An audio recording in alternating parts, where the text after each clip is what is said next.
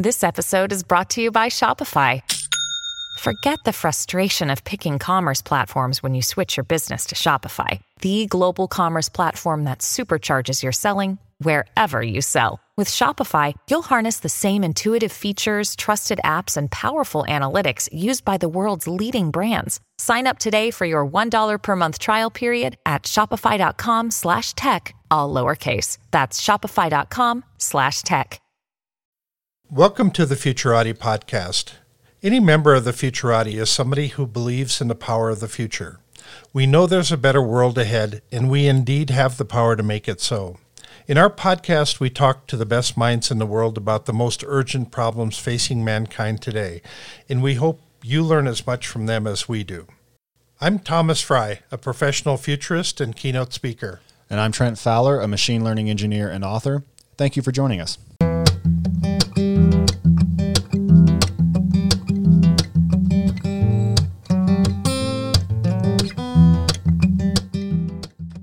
Good evening, everyone, and thank you for listening to the Futurati podcast. Tonight, Thomas and I are discussing the Great Resignation, a phenomenon in which millions of people are leaving their jobs, sometimes permanently, causing a great deal of chaos across labor markets and the wider economy.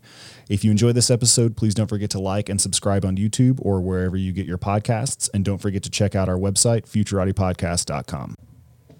Thomas, how's it going? Great. I've been thinking about quitting my job, but I'm my own employer, so it's just not going to work. That's right.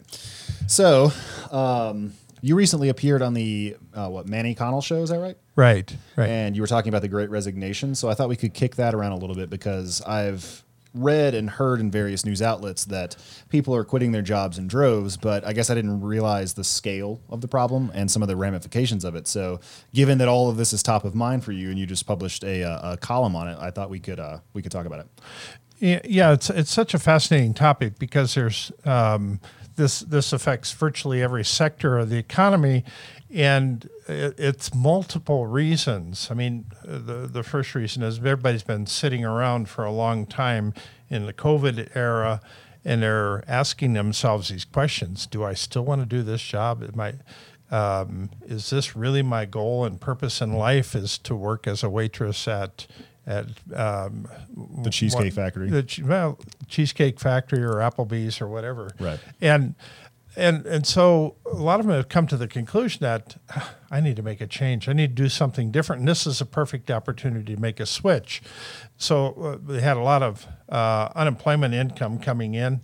And so that's given them a little bit of a cushion to make some other decisions. So what's actually happening is this is breaking off in layers. There's a group of people that are early retirees. So any of you that have been hearing the headlines about American Airlines canceling a ton of flights or Southwest Airlines canceling a ton of flights, now this is all a result of early last year in April of 2020, the government gave them a lot of money to keep them alive.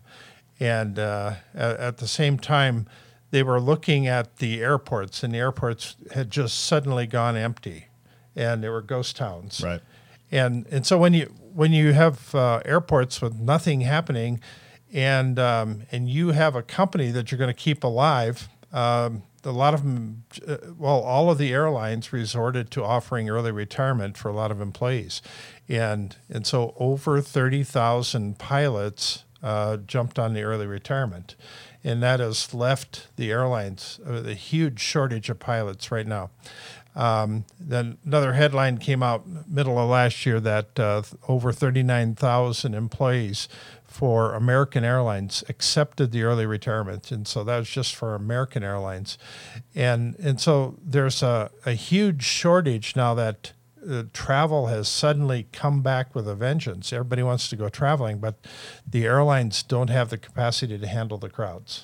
So that strikes me as a remarkable failure of forecasting. So when the airlines, absolutely, yeah. When the airlines look into this, I mean, do you have any data on the projections they were making? Did they just look at this and think we are, 3 years away from air travel resuming its pre-COVID rates, and they got that wrong? I mean, how did they mess this up so badly? Because in hindsight, it seems fairly ridiculous that they would let 40,000 pilots retire early and then now face this enormous glut. Well, if you were managing the airline, how many people would you want to keep on your payroll?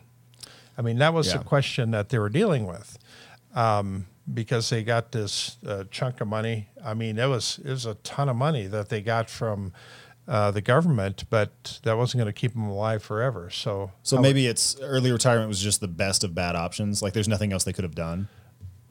Yeah, I think that's probably a good assessment there.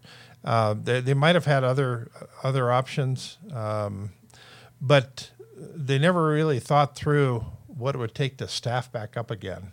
Yeah, because it seems like once a person is in retirement and they think of themselves as being in retirement, getting them back out is a pretty major thing. Whereas if they temporarily go on unemployment or something, you just lay a bunch of them off, then offer them their jobs back in 14 months or 18 months.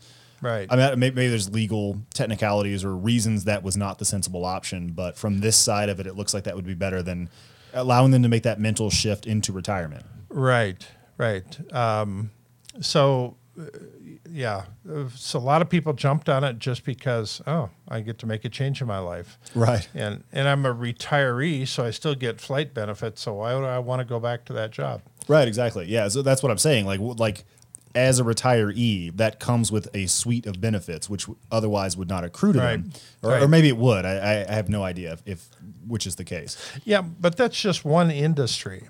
And if you go through the list of all the other industries that were, we don't need this many employees, we're going to have to cut back.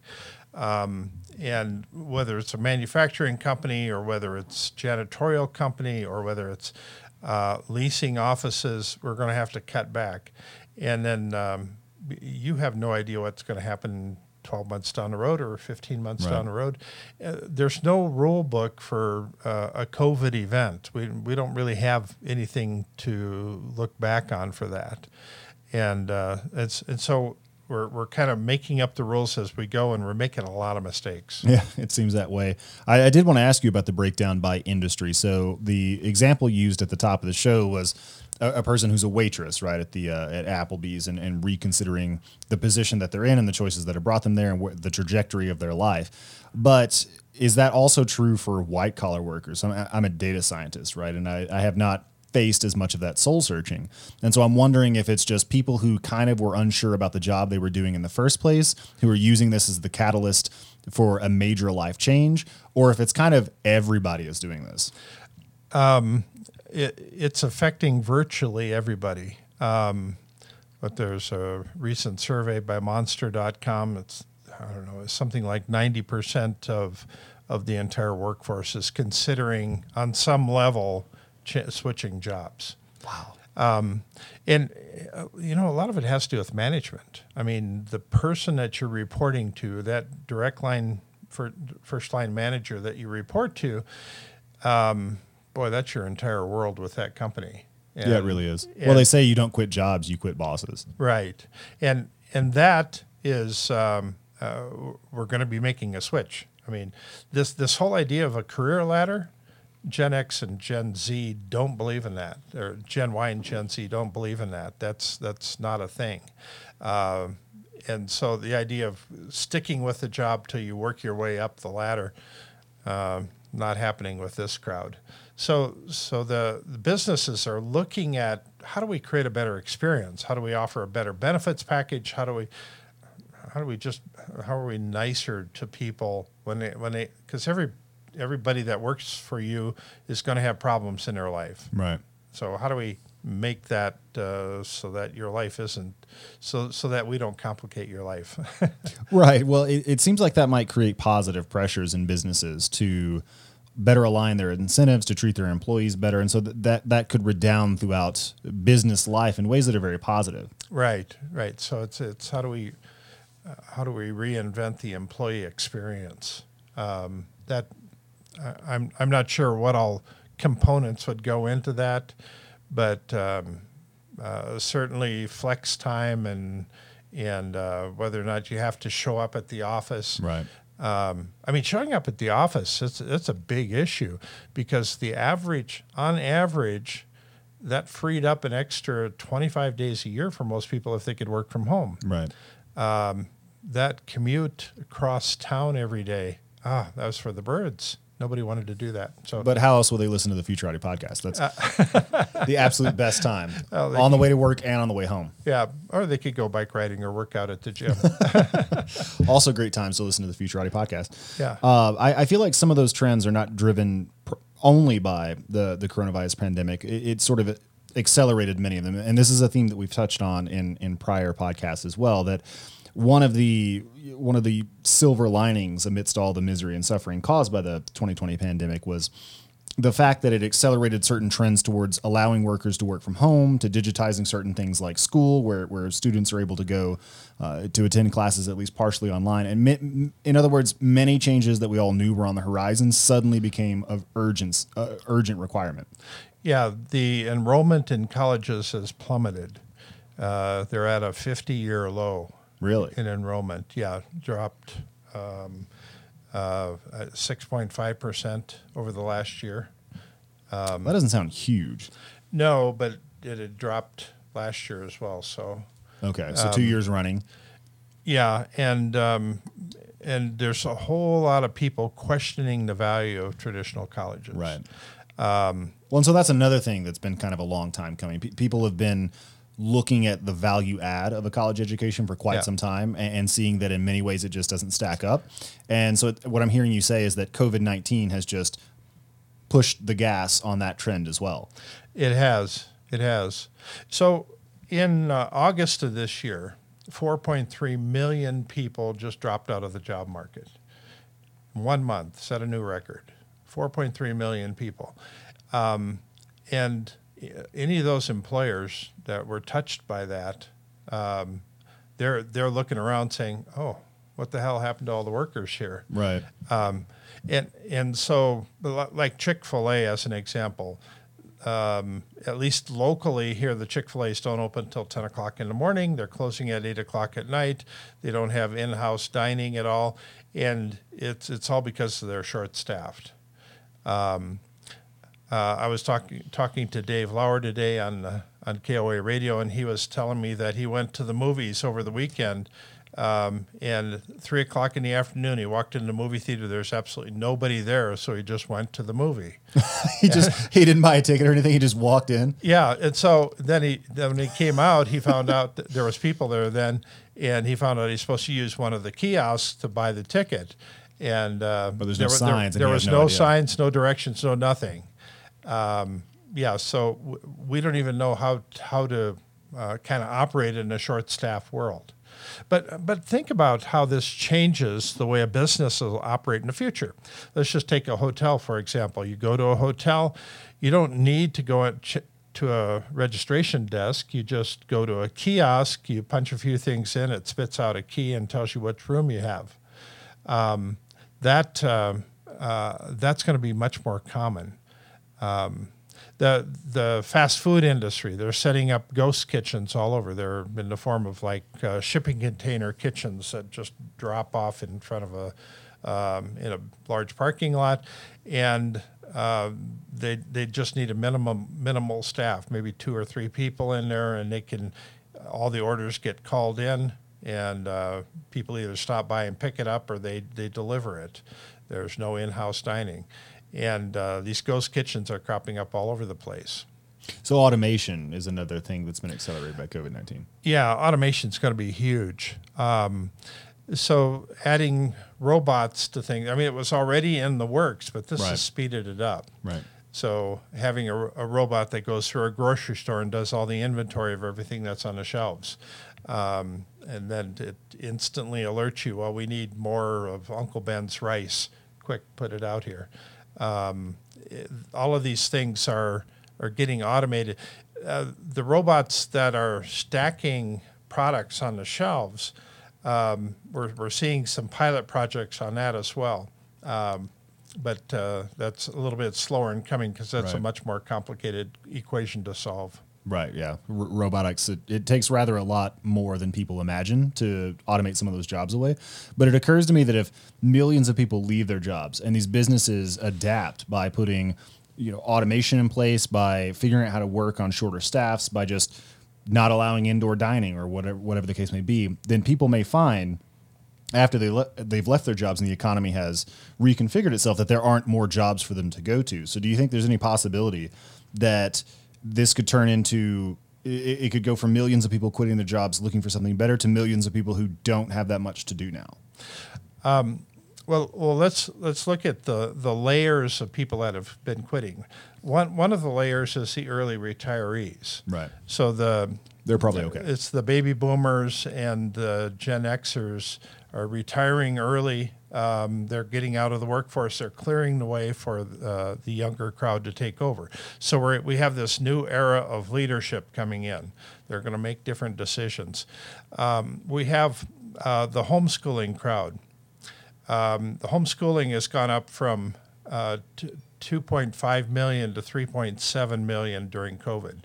That means a 50% increase. That means 3.7 million housewives generally are staying home with their kids. They're not going back to work.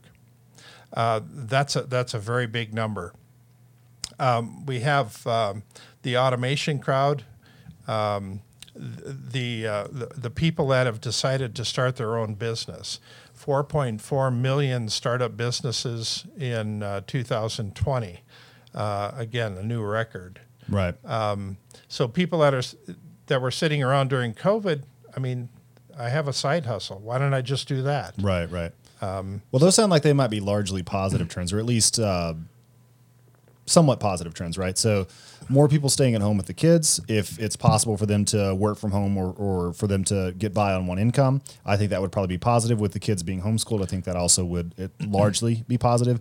And then more people starting side hustles, that could be a place for these, millions of people to end up, is starting their own side hustles. And we interviewed Elaine Pofelt, who wrote a book on $1 million one-person businesses. And it turns out that with the tools that are available to modern entrepreneurs, you actually can get a lot of mileage out of one guy or girl, running their business in their working hours, and can sometimes clear as much as $1 million or $2 or $3 million worth of revenue in a year. Yeah, we actually did a series of talks on this empire of one concept, the idea that one person empire.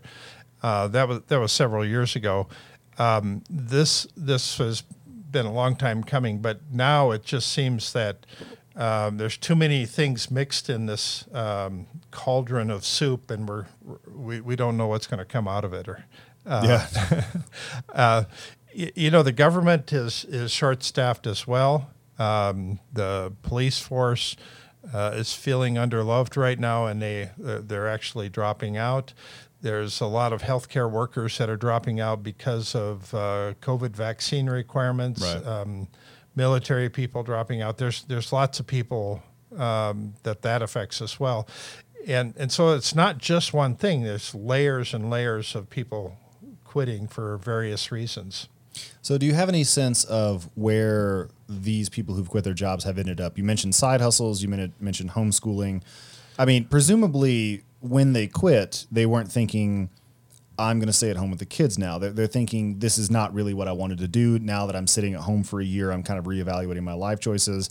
Are there any businesses or sectors of the economy that have been bolstered as a result of this, with this like surfeit of labor in the broader economy?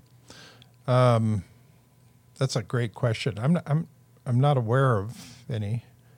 So we haven't seen any industries that have like bounced back really dramatically as a result of this, right? Because I mean, I think before we started rolling, you mentioned something about American Airlines, I think, is really looking to hire a lot of pilots. And so, somebody's always kind of wanted to take to the skies, and they've always kind of liked that idea. Now would be a great time to do it. So I would imagine in the months and years ahead, some sectors will see kind of a bulge in the labor force as a result of the slack in the number of employees that they can pick from. Yeah. This all kind of hit home when I was flying out a couple weeks ago, and I was getting my shoes shined at Denver Airport, and I was sitting next to a United Airline pilot, And, I just looked over at him and says, well, what the hell happened to Southwest? And he says, well, was this after they had canceled a bunch of flights? Yeah, right? they had just canceled a whole bunch of flights over Labor Day weekend. And he says, well, I don't know any more than everybody else knows, but he says, this is what happened. The industry as a whole offered early retirement to everybody. It says United actually had younger pilots, so they didn't offer it to as many people. Right. And says it affected some of the other airlines much more. So this is also giving rise to a demand for higher wages. Right. People are holding out for more money. And so this will probably stir up more union activity. Some people love unions, some people dislike them, but this is likely going to stir up much more activity in that space as well. So how do you negotiate a raise? Now's a good time to talk to your boss. Well, that's interesting. So let me just see if I can't think through the logic. So on the one hand, we have lots of people leaving, right? Yeah. Which would incentivize bosses to try and raise the wages so that the remaining workers don't go anywhere, so that they're satisfied and that they can attract new talent. But on the other hand, it seems like there's a lot of people who are now available for work theoretically. And so I would imagine that would put downward pressure on the wages. Because, if you've got thousands of people you can pick from, somebody will do the job for $70,000 a year. You don't have to pay this guy $90,000 if that's what he wants. So do you have any thoughts on how those competing dynamics are playing out? Yeah. There's a lot of people sitting on the sidelines right now. Are they going to return to the workforce? We don't know. Some of them are waiting it out for a little while. They just want to take a break. Right.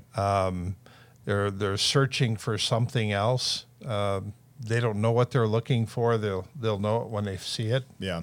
But yes. So do they come back in the beginning of next year? Maybe is that when we see a new wave of people in the workforce? It's hard to say. And if they don't return, should we open the floodgates to immigration? We want somebody to do the work. Right. What's reasonable there? Of course, that's going to be a hugely political issue, naturally. Yeah, as so many things are. And I think that will vary by industry as well, right? Yeah. So, there's just certain jobs that for which there's a near infinite talent pool among immigrant workers or overseas workers, and others for which there's not. So, construction kind of comes to mind. It's not that immigrants don't do construction. Obviously they do. Hispanic workers do a lot of construction, but they have to actually be here in the country, whereas quite a lot of software jobs and white-collar jobs can be outsourced to the third world. And so you might see white-collar workers who felt like they would always have a place in one of these industries, having quit and are holding out for higher wages, now finding that those jobs are outsourced at last to places where you could get top-notch talent for a lot less. Well, there's certain skills that are going to be in high demand. Mm-hmm. I've been asked by a client to give a talk on how to rapidly train more AI engineers. And so a recent headline said that Japan is desperately in need of 290,000 more AI engineers. 290,000. It's a staggering number. If you think that Japan needs that many, then Korea needs that many, Russia needs that many, U.S. probably needs way more than that. And then you start going around the world and suddenly, wow, 290,000, we don't even have that many in the world right now. Yeah, probably not. Well, so I would imagine that might be a function of the fact that there's this really serious issue around declining populations in the East, and that they need more robotics engineers, and that they need new industries around robotic nurses, robotic hospice workers, things like that, which that's a pinch we don't fill. Autonomous transportation is the big one right now. Okay. That's what's really driving the need at the moment, but it's going to go off in a lot of other directions as well. But Japan is a big auto manufacturing country. Right. Korea is, the U.S. is, virtually every country has its own car. And so having the people that know how to put together an AI system these things can drive on, that's going to require a lot of work, and so I keep reminding people that the cars that we drive today have been in development for the past 120 years, and to think that we are suddenly going to invent a driverless car that's going to work perfectly the first time is totally unrealistic. We're going to go through a series of iterations of improvement on those vehicles, because they're, for some reason, these driverless cars don't spot gray cats that are trying to cross the road, or some fluky little thing like that. Well, that's a data problem predominantly. So the history of these sorts of attempts is littered with stories just like that, where you gather thousands of images to train an algorithm how to spot tanks in the underbrush or something like that. And just because nobody thought, or it just was it was just your bad luck that all the pictures with tanks in them are on overcast days, and all the pictures without tanks in them are not on overcast days. And as a result, you get an algorithm with like 98% accuracy that is completely useless. And this happens all the time. So right. I mean, people underestimate the extent to which algorithmic problems are actually about the algorithms. The data sets are just as often a major hindrance and a major source of thorny problems to solve, because getting it right, getting the right input data such that it generalizes to all the scenarios you care about is an unbelievably non-trivial problem. Right. So this is talking about the need for highly skilled people. Right. And we still have lots of medium skill and low skill jobs that are kind of less appealing to people. Yeah. So as an example, I mean, there was a whole lot of people working as waitresses that had college degrees. Working, some of them even have PhDs, working as janitors. There's some statistic out there that in the U.S. we had over 5,000 janitors with PhDs. Wow. Way over talented for that position. So this might be the whole realignment of the skill sets of the world. Now, this is affecting the U.S. much more than it is other countries. The COVID-19 fallout or the Great Resignation? The Great Resignation, yeah. Oh, I hadn't even thought to ask about that. So, I mean, is the effect present at all in other countries, or is it just much worse here? It's much worse here, but we're not hearing. I'm not seeing the stories in other countries. Okay. So I'm pretty sure that the other countries are lagging behind us. You know, they're a lot of them over in Europe are still not opened up yet. Yeah, the countries, and so when they finally open the doors and go back to work again, they may end up with some of the same problems. Okay, so you think it's mostly just the lockdowns are more enforced than the rest of the world, and it's not until those let up that you start to feel these ripples throughout the economy. Maybe we don't know. We should hire some futurists to find out. Yeah, yeah. I'm scanning as much as I can for different data points. You know, that you try to map these things out, and you get 2 or 3 interesting data points. You can kind of paint a trajectory based on that. So what are you seeing? What's the painting revealed? Chaos right now. A lot of chaos. It's like a Picasso painting. A lot of chaos, or Jackson Pollock, right? Yeah. So we're in uncharted territory. We've not tried to shut down the world before. That's true.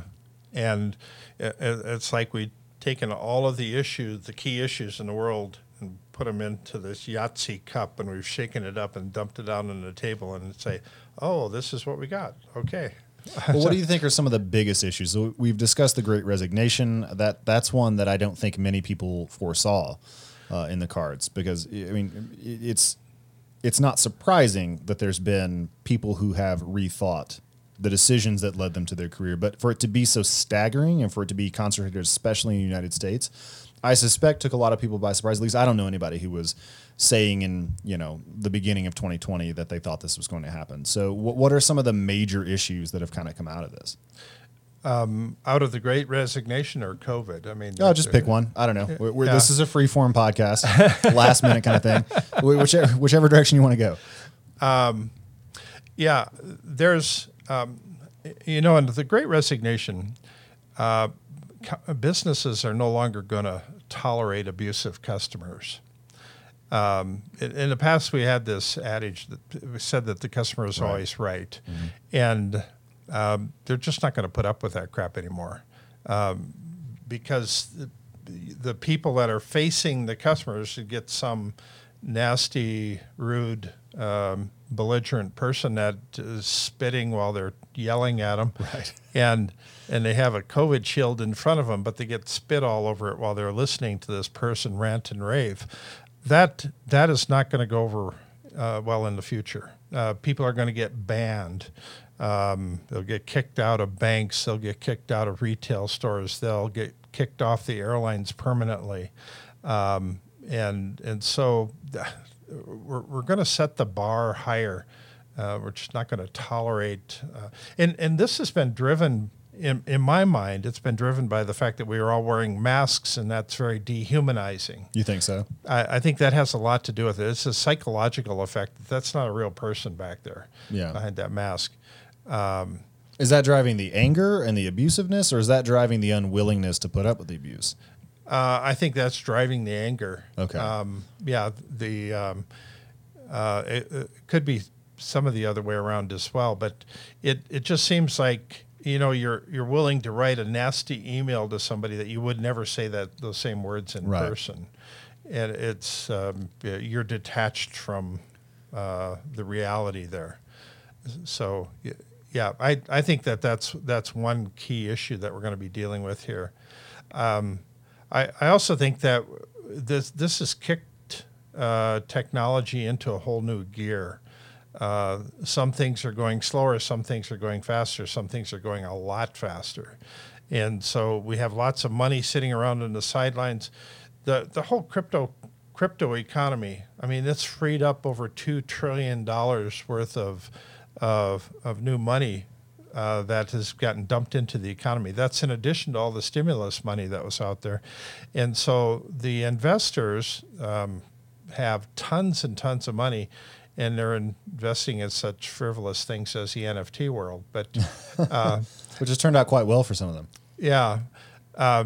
So there's too much money on the sidelines, so we're seeing these companies that go public, and they're not just unicorn companies, they are super unicorn companies. Right. Just suddenly eye-watering evaluations. Yeah, tens of billions of dollars in valuation just created in 2 years.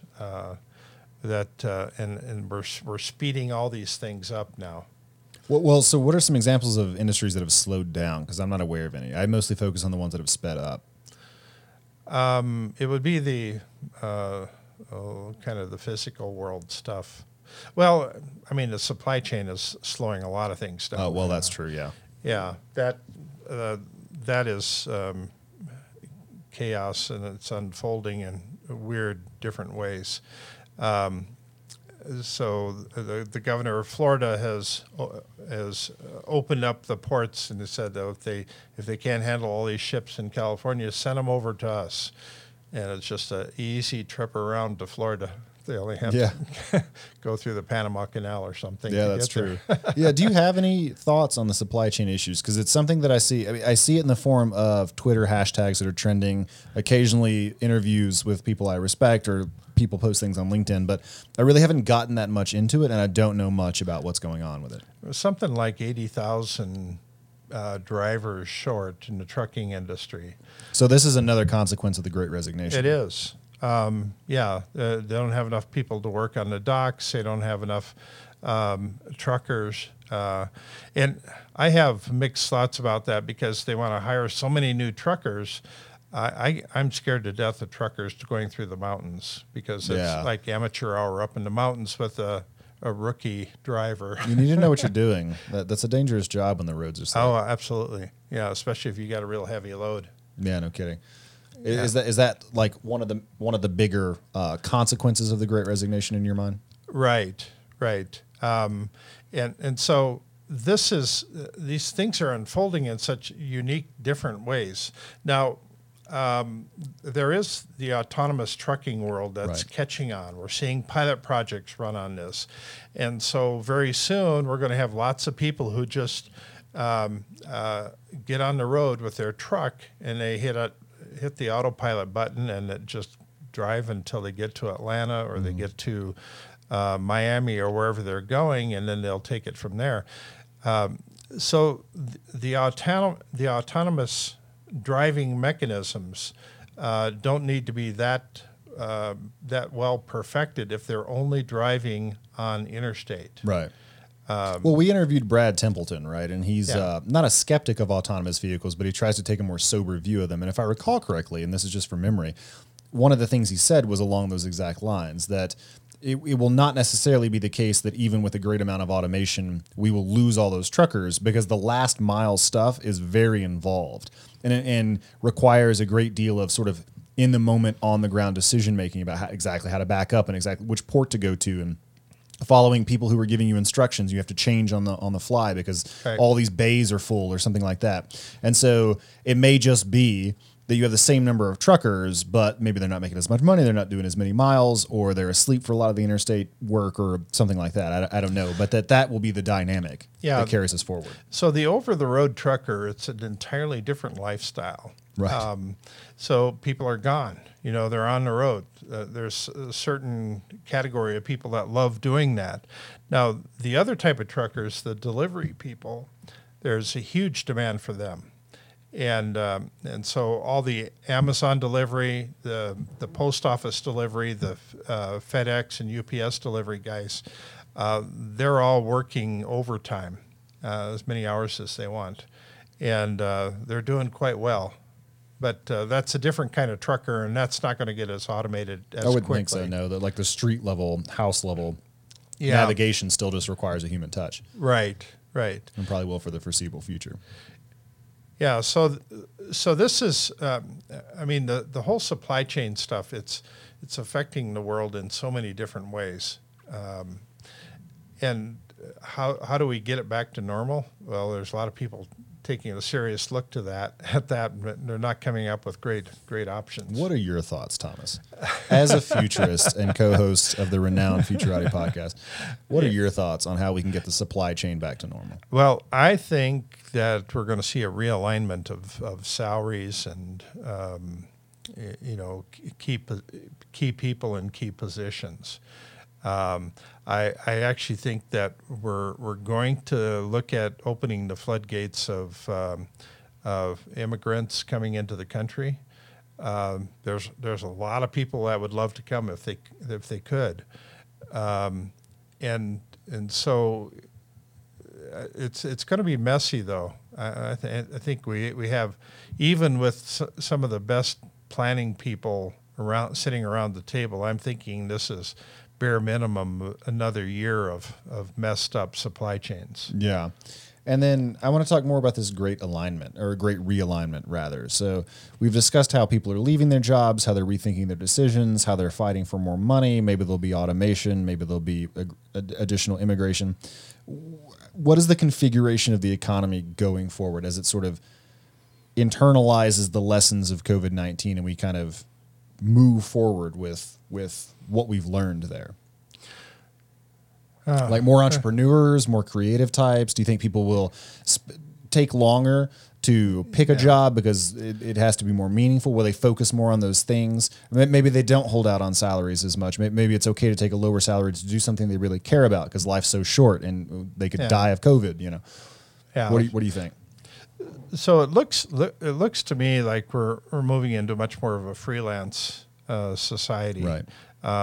And that if you look at the way the movie industry has worked for years, is that every movie project will bring in actors and actresses, makeup people, camera guys, lighting guys, script writers, all of these people. They'll work on this project, and as soon as it's over, they'll dissipate and move on to other projects. It's very organic in nature. And so having a business that you can bring in freelancers whenever you need it, that's probably much more realistic. So rather than hiring a full-time person, you just need somebody for 2 months or 2 weeks, 2 days, or even 2 hours. That's the type of kind of realignment I think we're headed towards. And we don't have the tools for listing 2-hour gigs for somebody to come in and do. Yeah. But we're going to have that level of precision. The spot markets are not very efficient, I wouldn't think. Right.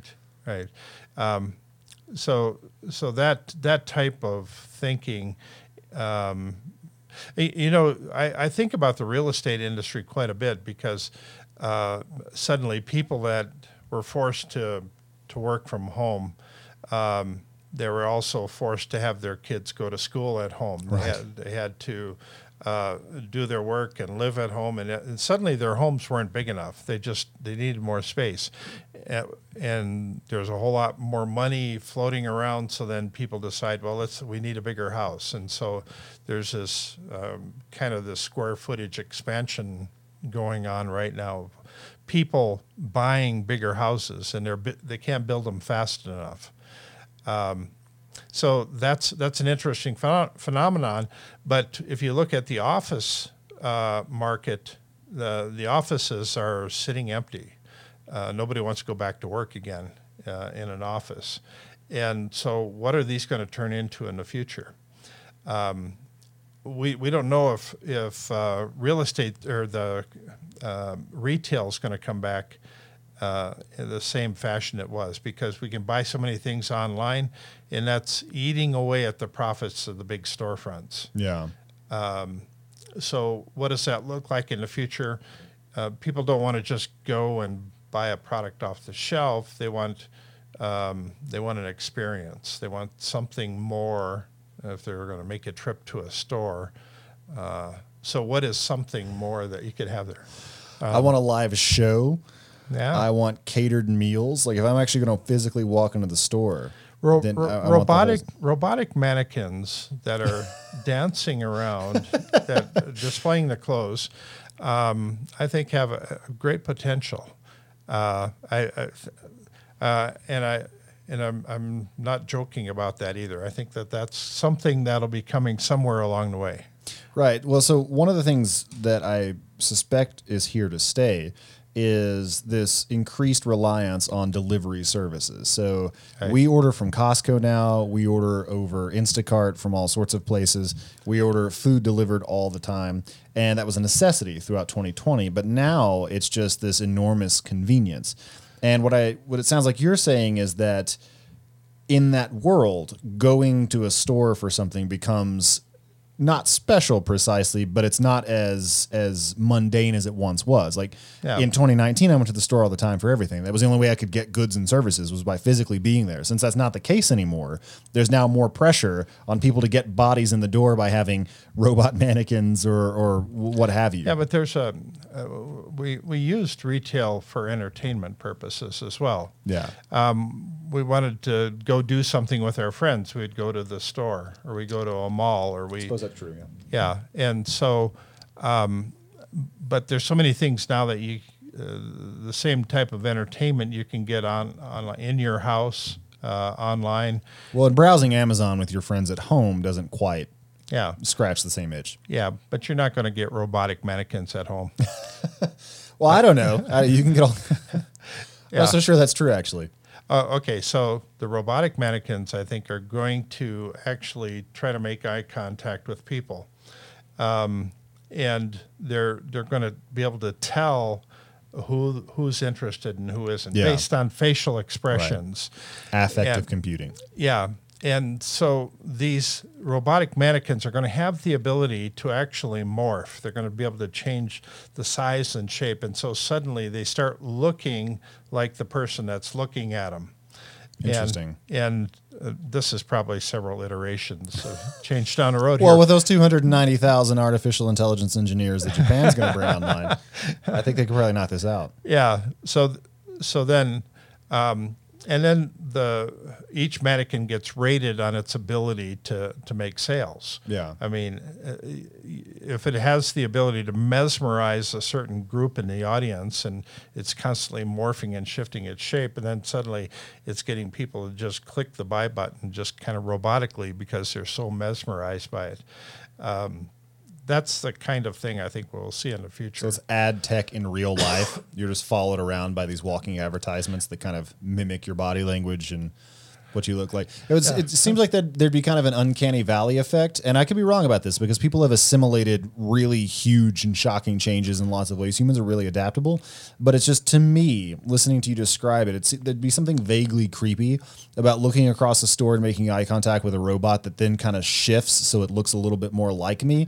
I think I would find that unsettling. Yeah, like the jealous husband shows up and shoots it. Well, that could happen too, I suppose. Yeah.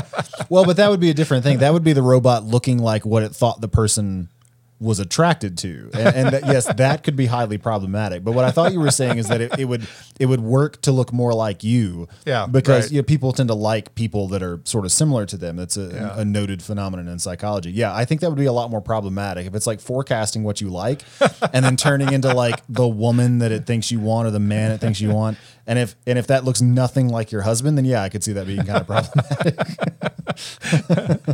Yeah, then we'd get mowed down a lot of them, actually. Possibly, yeah. Yeah, but getting creative, I mean, this idea of how do we create an experience in a retail setting?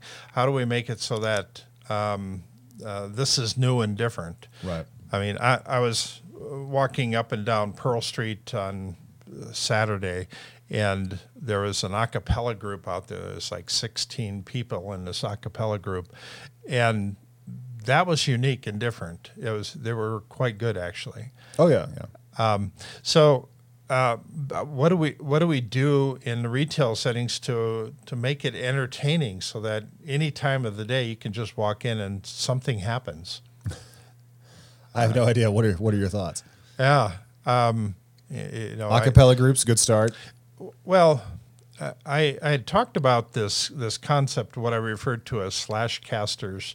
I mean, this is like a live auction thing. It's like the blue light special that they used to have at Kmart years and years ago, that they announce things, and only with the slash casters, this is like a live person, like a DJ or something, that is suddenly slashing prices on different items to get people to buy it, just to draw attention to this product. And it becomes an exciting thing. So you can bid on things. You can, I don't know, maybe there's drawings for different things. Like a flash sale with a DJ. Yeah, something like that. Yeah. So how do you make that entertaining? Well, I guess there's a couple different ways. You could have robots do it. That'd be a lot of fun. The morphing robots when we're 5 or 6 iterations down the line. I think that'd be a lot of fun. Yeah. But I would imagine that people would just find the appeal of randomly getting things for a lot less than they thought they were going to spend on them might be a draw as well. Yeah. Yeah, and they walk out of the store with something they never intended to buy. Well, that's never happened before. Or there could be like an AR, VR layer on top of it, or they could be shopping in the metaverse as well. Right. You could discount something and make it an NFT. Yeah. I've talked about the idea of having joke offs. A joke off is you're telling a joke and a robot's telling a joke, and whoever gets the biggest applause wins. Oh, it's going to be a remarkable day when humans start losing at humor, for sure. Oh, there's some really bad joke tellers. So. Well, that's true. Yeah, and I guess robots could, like the AI could just have a bank of jokes. Like it could just read them off the internet, or it could be trained on history's greatest smartasses. Norm Macdonald, he just passed away recently. He'd be a good one to feed into an algorithm to see how his jokes come out. Yeah, but I think some really creative people are going to look at this problem. How do we make retail much more entertaining? There's a demand for it. I mean, there are people willing to pay for it. So So what is that going to look like? And then plus you couple that with lots of empty big box stores out there that have just gone out of business. And so what do we do with all this real estate? So when you're imagining retail, are you imagining going to King Soopers and being entertained? Because retail means a lot of things. You'd be shopping with your friends, where I would expect a lot of entertainment. But it's hard for me to imagine that just going and getting oranges, and milk is ever going to be just like a kaleidoscope of entertaining events. Yeah. It might come down to something like that. I mean, I have gone into the grocery store and they had a person that was dipping strawberries into chocolate and turning them into strawberry bouquets that they were giving out for Valentine's Day. Something like that's new and unusual. But I mean, if you go into, 2 years ago, if you'd go into a Sam's or a Costco, you'd have all the samples you could try. That's true. That was pretty entertaining as well. Are they just gonna have buskers in there playing guitars and fire twirlers and knife eaters and stuff like that? You got to do something to get people in there, right? Right. That's what's so fascinating about the Pearl Street Mall. I mean, lots of other cities have tried something like that, and it's never worked.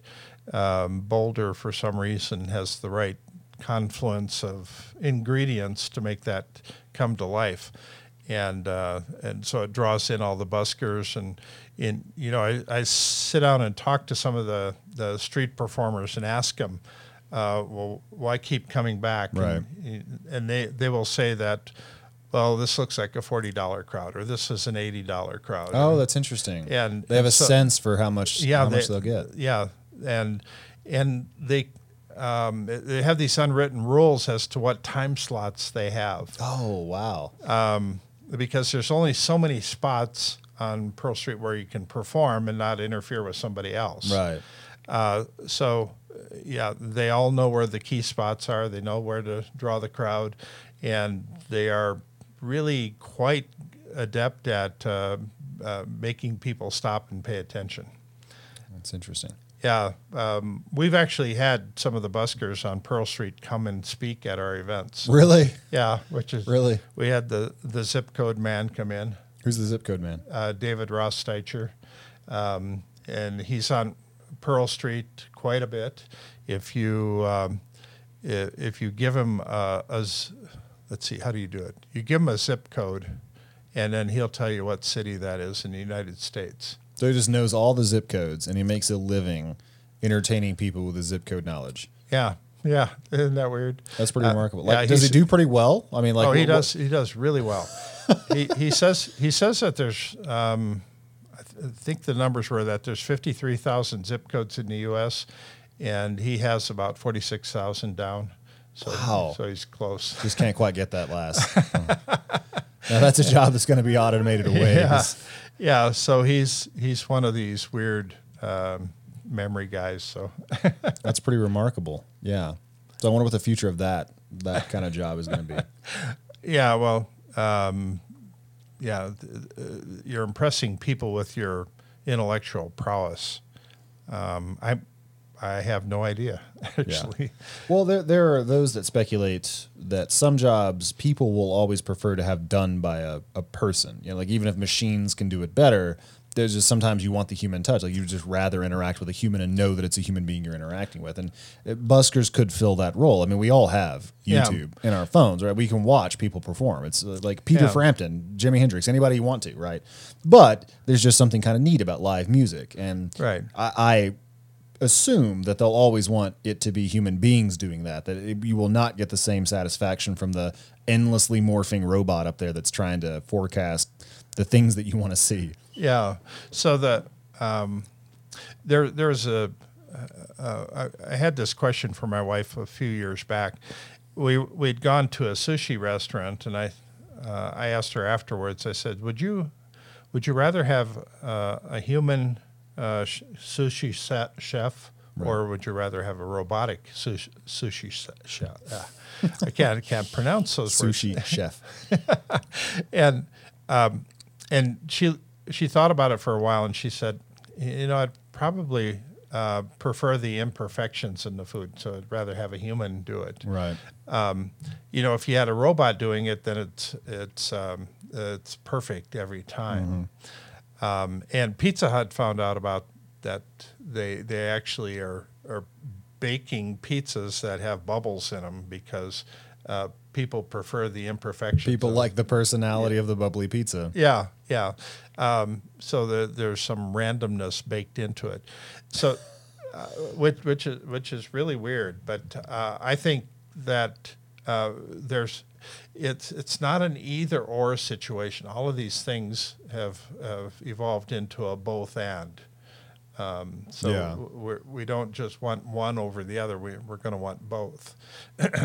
Are we going to want to see robots playing football? Some people will. Are we still going to want to see humans playing football? Yeah, probably. Yeah. So then, that'll open the door for both of them to happen. And things don't ever seem to completely go away.